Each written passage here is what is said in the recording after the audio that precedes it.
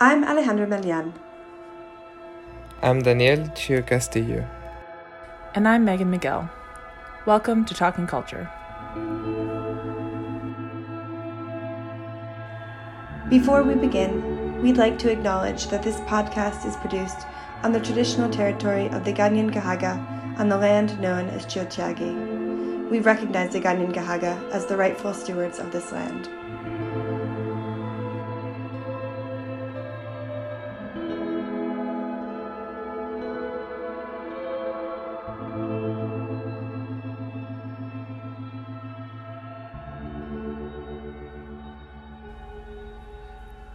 All right, Happy New Year. I'm so happy to see you both. Happy New Year. I know, it's so good. It's so awesome to have all three of us virtually back together again. Yeah, Happy New Year. Yeah, Happy New Year. Do you guys have a good break? Were you able to rest at all? No. Yeah. No. Sorry, Megan, you should go first. Yes, I guess I did. I was able to spend time with family and things, but I've also been frantically trying to finish my coursework. My last paper of my PhD for my coursework, so... Congratulations, that's really exciting. Thanks. It is exciting. I just want it now to be the part where I get to celebrate that, Totally. Instead of editing this paper for the millionth time, but... What about you guys? Did you guys get to have a break over the holidays? I actually did have the chance to go back to Mexico for the first time in about 3 years, so that was very exciting. Yeah, I finally got to see my family, but now I'm quarantining for 2 weeks, so such is the life. And you? Yeah, it's been interesting. It's kind of feels weird because it wasn't the schedule I was used to, like being done with classes and then going home for the holidays and then going back, because since I've been in the field, I just sort of ended up back in Connecticut for Christmas with my family. And it was strange. I was supposed to go to Montreal before going home for the holidays, but because I was in Botswana, I wasn't allowed into Canada towards the end of in December. So that, wow. It's been fieldwork in COVID, definitely not simple, but it's been good. And I have had a good holiday, and I'm really looking forward to getting back into the fieldwork. But yes, let's get started. I'm really excited about this in the news episode because, if you remember, we decided to start the new year with an episode of all three of us together again, which feels really good. And we had decided to bring some good news to shake up our topics a little bit and change our focus, since a lot of our in the news episodes end up talking about very serious topics. But Megan, do you want to start? Sure. So, as I was saying to you guys before we started recording, this is probably like a little bit boring, but I thought it was exciting. It's also not super recent because, when you start looking for good news, unfortunately, our news cycles are not super focused on good news. So I decided to look for like anything from 2021 that was good news. And so the thing that I pulled was that in the EU and also starting in the US, they've been passing legislation about the right to repair electronics and different types of appliances and things, which again, it's kind of nerdy, but I got really excited about it because it means that it will like force manufacturers to make kind of more sustainable products that will last longer, and allow people to be able to repair things that instead of throwing them out right away. Mm-hmm. And especially since I feel like I've been bringing a lot of like climate change things, when I saw this, I got really excited because it actually felt like a concrete kind of step forward. And of course there's like issues and loopholes still, but they just passed a new kind of amendment to it at the end of November that is adding in kind of more more layers to these policies in the EU. And yeah, even Apple has started to bend to this a little bit and is going to provide parts and tools for some of their products for people to be able to make repairs, which I think is huge. Oh, that's amazing. Yeah, that's huge. 'Cause, I mean, honestly, right now, like, literally all of these products are designed to be thrown away. It's, planned obsolescence is one of the things that makes me most angry. Right? It's not even pretending. The system itself is all disposable, just like longer terms of disposable. But so this is really, really good news, truly. Yeah, I mean, as like someone who has had several iPhones after, keeping my BlackBerry for like so many years. Yeah. I know, it's crazy. It's kind of nice to hear that, and exciting to hear that might be shifting even a little bit. Yeah, I wonder if the software will be like included in that, because at some point your phones and your computers can't run the newest software. So I wonder if that is like a real thing or like a fake Apple thing. Is it that the computers physically can't do it, or that Apple won't let them? So I wonder how that will be involved in that.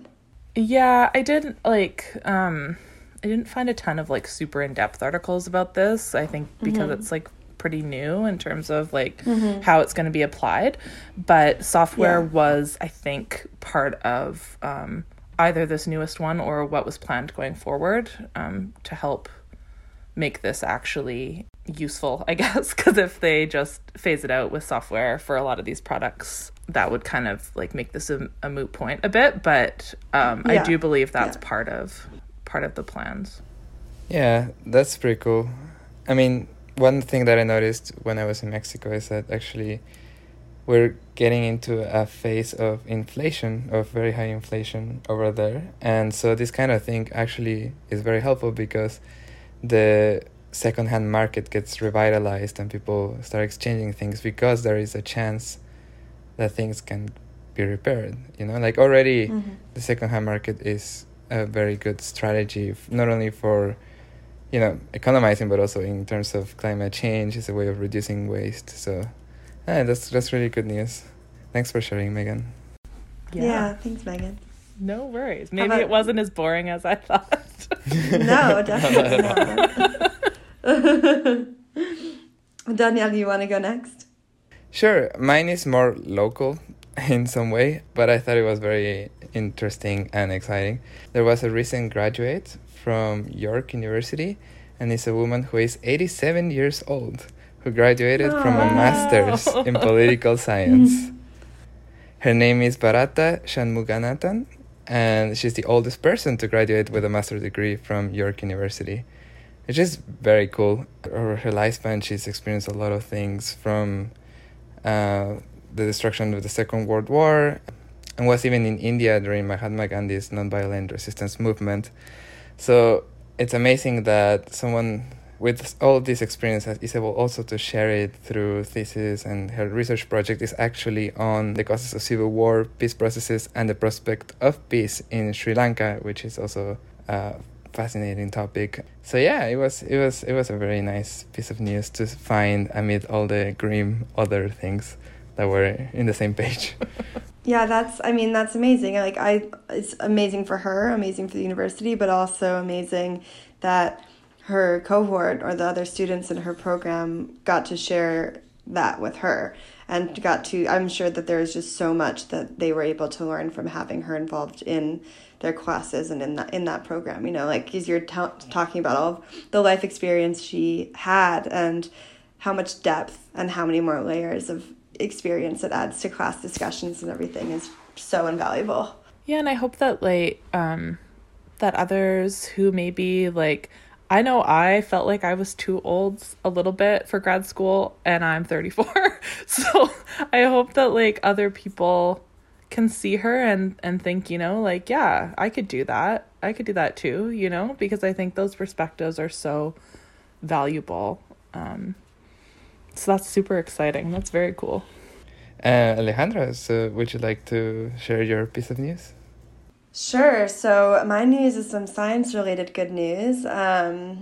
When I decided to do this one, I kind of laughed at myself because I feel like sometimes I have a bit of an aversion to paleontology because people get it. Yeah. Because people get it in archaeology, and then like even sometimes anthropology, like cultural anthropology confused. And they're like, oh, you study dinosaurs. Like, no, couldn't be further from the truth. But yeah. I really, really don't. So sometimes I'm just like, no, stay away from me with all of that. Like, I don't even want to like talk about it. But I mean, like, the truth is that dinosaurs are so cool and paleontology is amazing.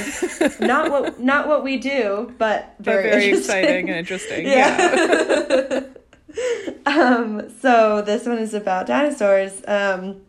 Last week, a 70 million year old fossil of an egg was discovered that had preserved the skeleton of, I'm going to try to pronounce this, Oviraptorid dinosaur embryo. So it's the most complete embryo fossil ever discovered. And so what's so interesting about it and why I've brought it to talk about today is like what it tells us about how dinosaurs developed. The article that I am basing this off of talks about how researchers are now seeing the development of birds and of dinosaurs is very much alike. They were considered separate and different before, but just based on how they've been able to see that the embryo could like move around in an egg and like how it can change position in the egg, it seems that the way that dinosaurs live inside their egg before they hatch and the way that birds do is like pretty much exactly the same. So what I find so interesting is that like perhaps part of the answer to the big question of like what happened to the dinosaurs is that, well, they became the birds that we know today, you know, like they were also just part of evolution. And I wonder like if this changes the cultural imagination about the era of the dinosaurs or like how we understand that part of the Earth's history, you know?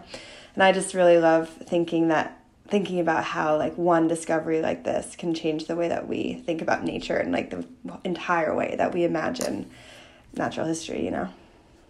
I mean, yeah, not to want to put the anthropological spice on everything that we talk about. No, do it. That's why we do this, yeah.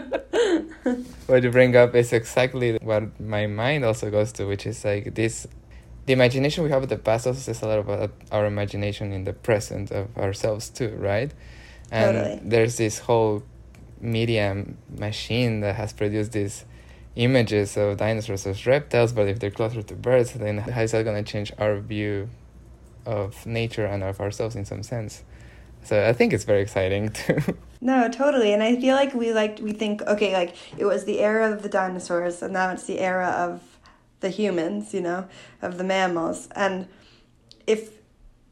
I don't know, if there is this like through line, this more direct connection between that era and ours, then I feel like just the way, I don't know, it feels a little bit less separate from where we are right now. I think some of these like conceptualizations of like eras and time periods make these things feel like it was such a hard line, you know, like. And I know that's how we kind of conceptualize dinosaurs in media as well. Like, you know, like one day they kind of disappeared. And then after that, you know, yeah. And like in practice and, you know, in reality, these things don't usually happen that way.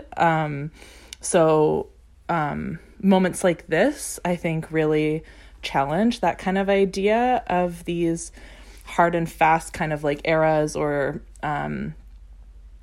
different ways that we categorize the past. And yeah, that's really exciting. Yeah. Look at us, all new paleontologists.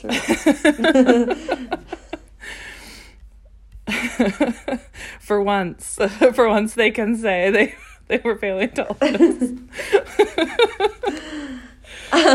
But it is, I don't know. Yeah, I think you're totally right, Megan. Like, it is super exciting. And I think that, you know, from your perspective as an archaeologist, like, I think that it is interesting to think about the lines that we put between eras and generations and, like, what makes one thing one time and not another time. And how those things can be different, right? Like, what we use and why, like, as Danielle was saying, how the present impacts that. Because, like... Yeah. someone else could look at the same body of evidence and categorize it differently, which I always find really fascinating. I was going to say that I just want to see a Jurassic World with, T-Rex that look like chickens. That'll be way more fun. Amazing. There is a book that it's supposed to be imagining dinosaurs with like feathers. The way that we create dinosaurs, like if we took the skeletons of animals that we know and then use the same method to like make recreations of them, they would look totally different because like we're not including any of the soft material in our representations of them. So yeah, they probably had feathers. They probably had like, trunks and like things that aren't preserved, that aren't able to be fossilized. All right. Yeah. So we did it. Well, we did it, and honestly, those 3 things really did put me in a good mood. Like I hope that is true for listeners as well. Yeah, I was feeling like pretty tired coming into this recording, but I actually feel like kind of revitalized by that. So same. I'm glad we decided. Thank you for the idea, Alejandra. Oh yeah, no I'm worries. glad we did this.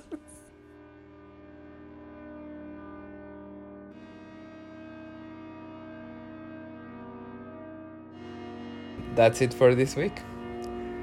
This episode was produced by me, Daniel Chu Castillo. Music by Justin Cover. Cover art by Sofia Melian. You can find a link to the sources cited in this episode in our show notes. Don't forget to rate, review, and subscribe, and come talk culture with us on Twitter @TalkCulturePod or Instagram @TalkCulturePodcast. And check out our website, talkingculture.ca, to pitch an idea or to hear more from the McGill Anthro community.